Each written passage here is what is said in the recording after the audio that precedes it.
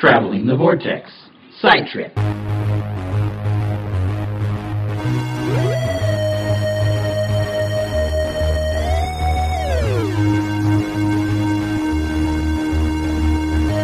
We've joined Colonel Lethbridge Stewart as he defends the greater UK and the world in Side Trip number 19.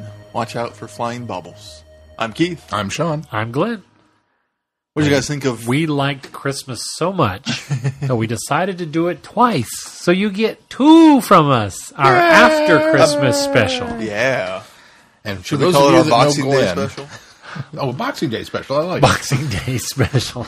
Or New Year's special, I guess, at this point. For those of you Well, that we've know passed Glenn, both of those.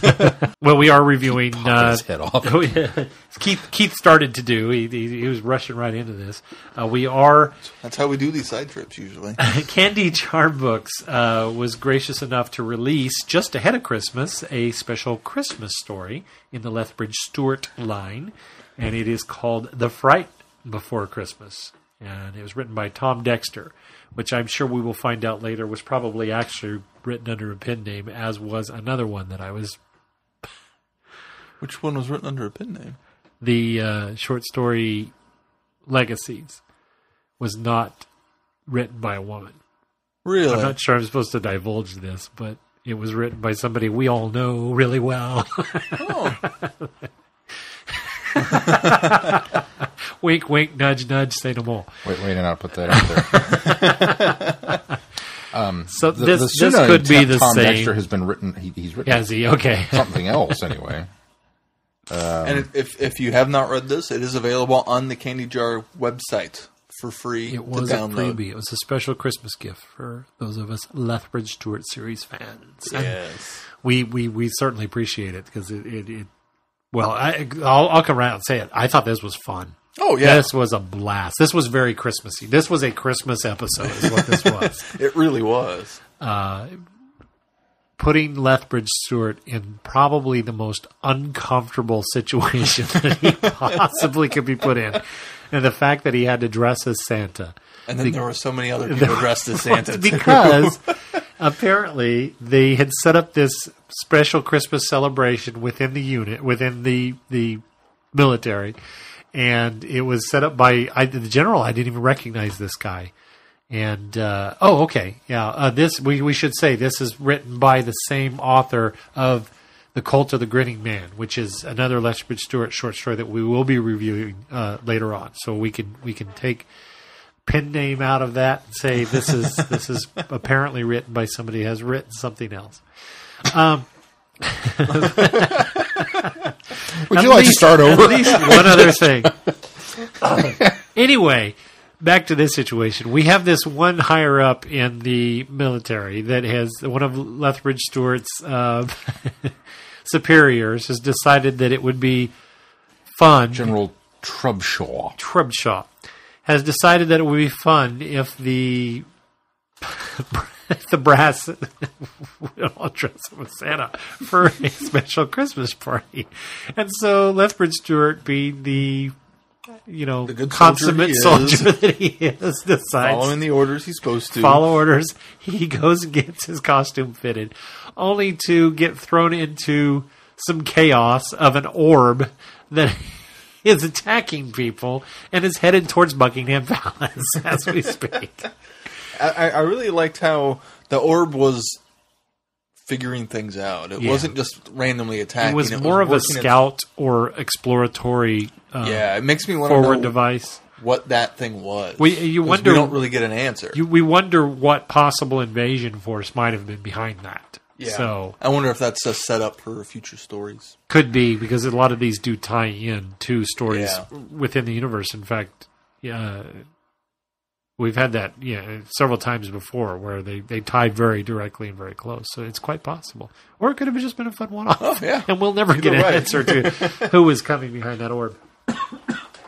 And I like also how then this orb is attacking, so the brass have to get together, and so they all decide to just stay in their Santa outfits. Well, they don't have time. There's no time to change. You got to get on horseback and ride in your Santa suits and in your big tanks and the big troop transports, and it just...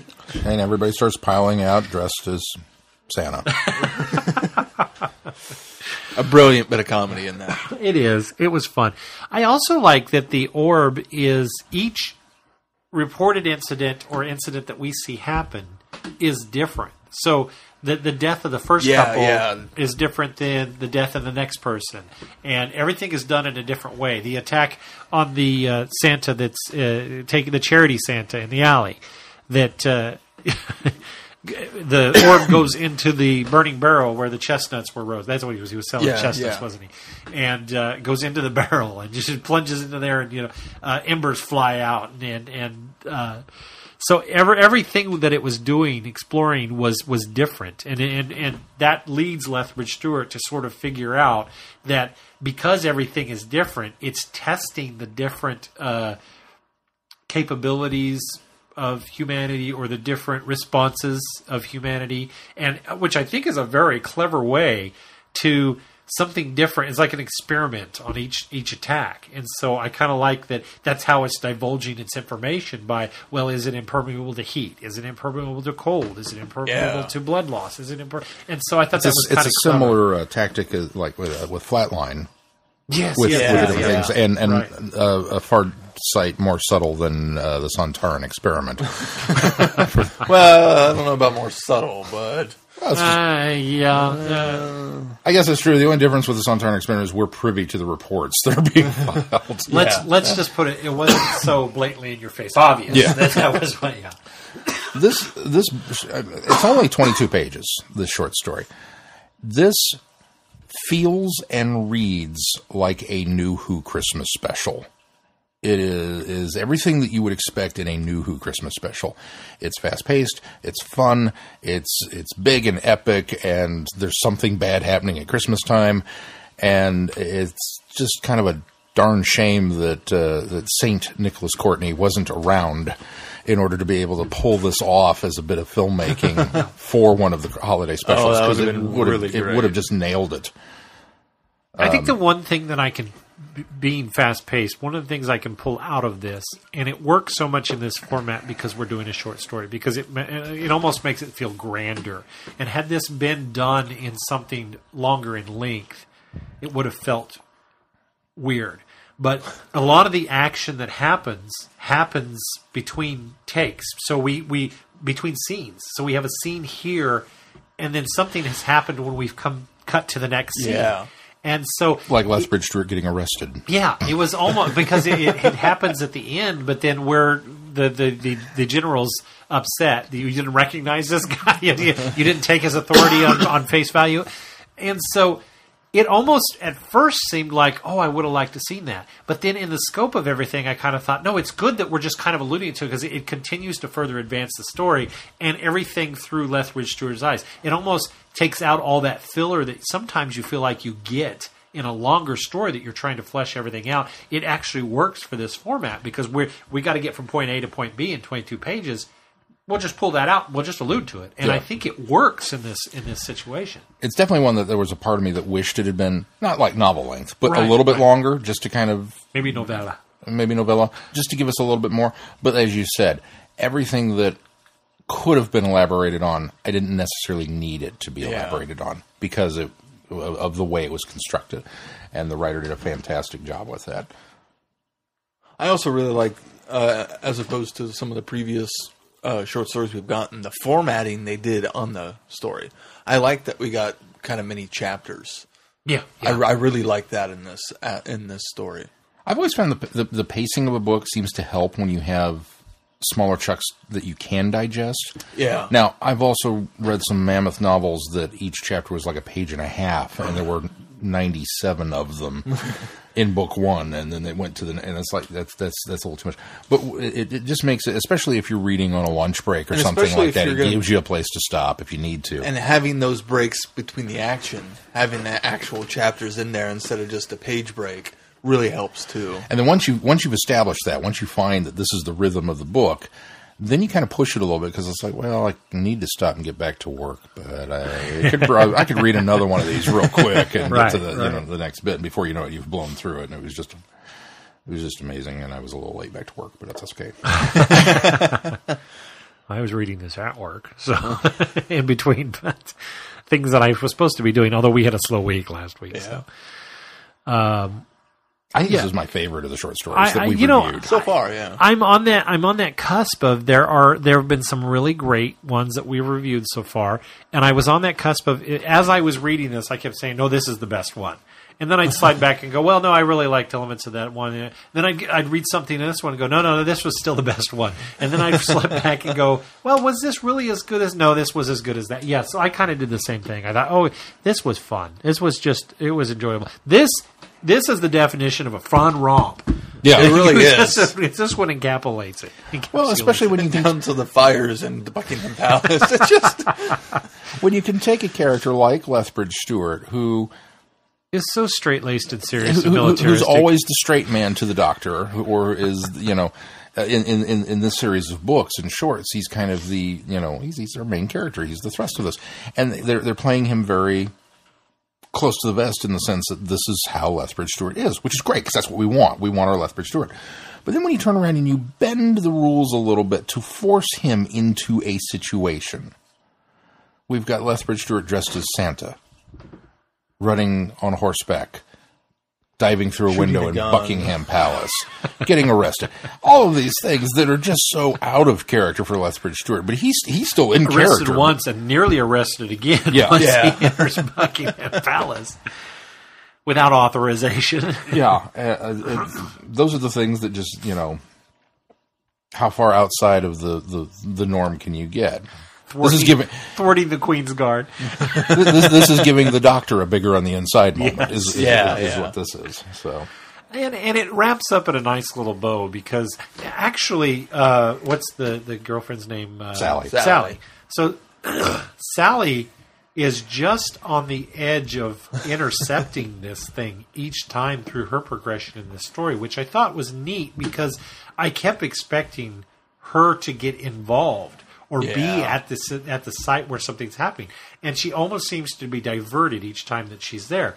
And then to have her home safe and preparing the meal. And at the end, the nice bow of Lethbridge Stewart getting to the store, getting the object that he was going to give her for Christmas in time, showing up on the door. And then that little bit of an element of, and he didn't even bother to change the suit. So he shows up on the door as Santa. In a moment that surprised even himself. It was neat. It was so cool. And that's one of those things that had they had a longer format and a little more time to play with, I'm sure the author would have been very tempted to, let's put Sally in a little bit of trouble and give Lethbridge Stewart that added bit I think they would have been a lot more tempted to do and I think that would drag down almost the fun nature of it. It was refreshing that we didn't have anybody in at least anyone close to us in true peril. Lethbridge. Yeah, you can kill all the random people in London you want. That's true, but that's very true of Doctor Who and Lethbridge Stewart anyway. But there's a poacher in this episode. To have the people closest to, really the only one that was any sort of dire straits the whole time of the people that we're closest to was Lethbridge Stewart. Yeah. But he's the crux of the story. He's who we're following along. So you expect that from our hero. And so that was great just to have all of that tension focused on him, but just hint to the fact that, Sally might be in danger. No. Sally might be in danger here. No, she's not. Sally might be in danger here. No, she's not. Sally's at home. Well, the other thing that was nice, it was really refreshing to kind of get the Lethbridge Stewart back to the man of action that, I felt like I was promised initially sort of when they announced these. And, he leaps off of the horseback onto the bobble. Yeah. And, and carries it over the gate. Or it carries him over the gate, I should say.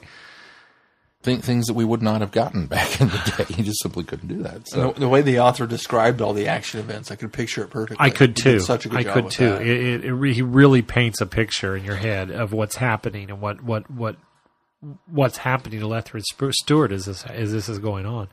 All the way down to riding on the horses and calling back the plan with I can't remember the other guy's name, but calling back that, can you fire? Can you, how's your shot? I rated so and so on the range. Okay, good enough. And so they get on the horses, and as they're going, do you think you can hit it off on horseback? I think so. Just that whole conversation there. You really picture them riding full tilt on a horse down the street towards Buckingham Palace. It's nice too And to a horse that they commandeered. Yeah, commandeered from officers. It's nice too that we get early on in his career when he doesn't have unit to back him up. We do get an object that's kind of affected by bullets. Yeah. He shoots at the thing and it reacts to it. It's not just a ping and it bounces off, and it's there. And I love the fact that for all of the high tech wizardry that went into this probe, that it was still stumped by something as simple as a mirror. Yeah. That it didn't know Yeah. quite how to react to that, and that's what gave Lethbridge Stewart the opening to, again, distract it and cause it to come forward and then nab it. So, Well, just the reaction it has to its reflection and is trying to test it or be aggressive with what it sees in the mirror. I thought that was kind of a neat piece as well. Yeah. have you any idea how much that carpet's worth? It crashed the chandelier down on it too. That was great. Anything else? Just an enjoyable, a lot of fun. an enjoyable story and a great piece at Christmas time. I think it really, as Sean alluded to, this could easily have been an episode with Lethbridge Stewart at Christmas. It's so good. Or if there was a Christmas time Red Nose Day or something, it would have been great exactly. in that format too. Precisely. I actually see this as about a 15-20 minute, short episode of some sort, an insert for something. Even like an extra on a DVD or Blu-ray or something. So, anything else? Well done, Candy Jar. Well done, Tom Dexter. Well done. All right. Well, if that's going to do it for this side trip, until next time, I'm Glenn. I'm Sean. I'm Keith. Cheers. Good night, everybody. Be seeing you. You have been listening to Traveling the Vortex. Doctor Who and all of its associated programs are owned and trademarked by the BBC. No infringement is intended or implied.